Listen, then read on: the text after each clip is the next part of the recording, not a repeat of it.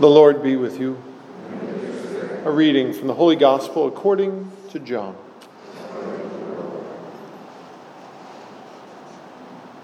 The Jews murmured about Jesus because he said, "I am the bread that came down from heaven." And they said, "Is this not Jesus, the son of Joseph? Do we not know his father and mother? Then how can he say, 'I have come down from heaven'?" Jesus answered and said to them, "Stop murmuring among yourselves. No one can come to me unless the Father who sent me draw him, and I will raise him on the last day. It is written in the prophets, they shall all be taught by God. Everyone who listens to my Father and learns from him comes to me. Not that anyone has seen the Father except the one who is from God. He has seen the Father. Amen, amen, I say to you, whoever believes has eternal life. I am the bread of life. Your ancestors ate the manna in the desert, but they died. This is the bread that comes down from heaven, so that one may eat it and not die. I am the living bread that came down from heaven. Whoever eats this bread will live forever, and the bread that I will give is my flesh for the life of the world. The Gospel of the Lord.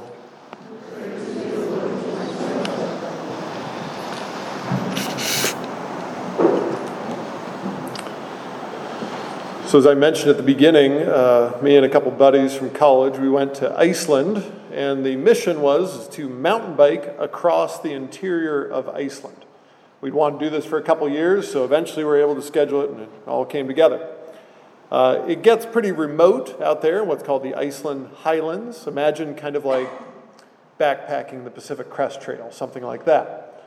And the first day, it started a little auspicious. Windy. Really windy, like 25, 30 mile per hour winds. Thankfully, tailwind most of the way. And rainy, really rainy the first day. And so we were riding in a cloud for about the first 5 or 6 hours of the day.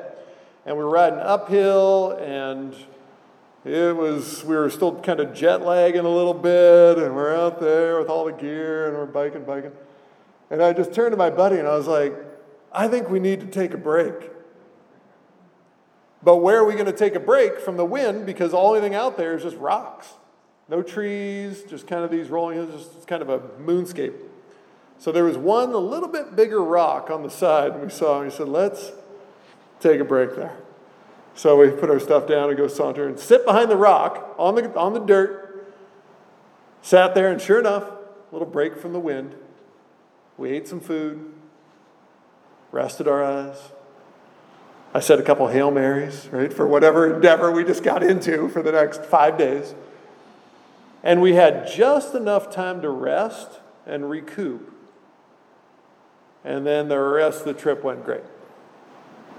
But we needed that space, mentally, physically, I would even say emotionally, right, for myself, because we were wet, tired, cold, going uphill, launching into the unknown. Whew. Made it back safe, though, everybody, right? It's okay. It got much better throughout the rest of the way. The weather cleared up. We had this tailwind, everything. We ended up finishing the trip early. It was great. Here's the meditation for you tonight, right? Jesus says, I am the bread of life, right? I'm the living bread. Every time we gather at the Eucharist, it's like taking a little break from the storm. All the different challenges and pressures that we see in our lives, all the different things that swirl around us, experiences, work, family, things that we experience in the world, anxieties, questions, everything, it's like we sit down. Okay. It's a little harbor from the storm. Isn't it, though? Because Jesus comes to nourish us, and we heard in the second reading tonight, about this great ideal that we're called to love and forgive and live like Jesus all the time. Not easy to do unless we live in Christ, unless we come and nourish ourselves by the bread of life. Every time we gather at the Eucharist, we're nourished again.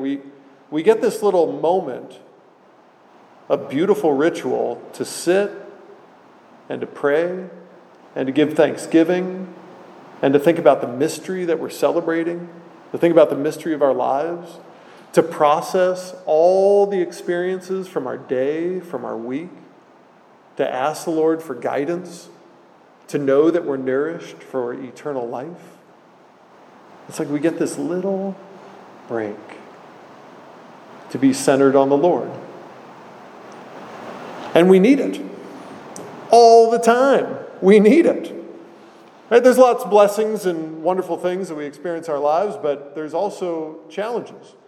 And so we keep coming back again and again to be nourished, to make sure that Jesus is the center of our lives, that we know we're not alone, that we're renewed and refreshed as disciples.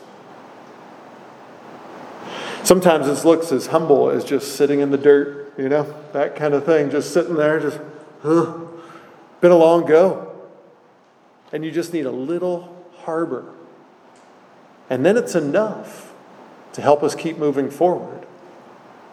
We heard too in the first reading tonight that the prophet, was given this food from angels to nourish. And the prophet, I'm going to lay down and die here. It's too much. No, just a little bit. Get up and keep moving. Keep moving. As a disciple, as a follower of Jesus. Just enough. We give the Lord thanks for the opportunity to be able to gather the living bread, our harbor from the storms, our nourishment as disciples.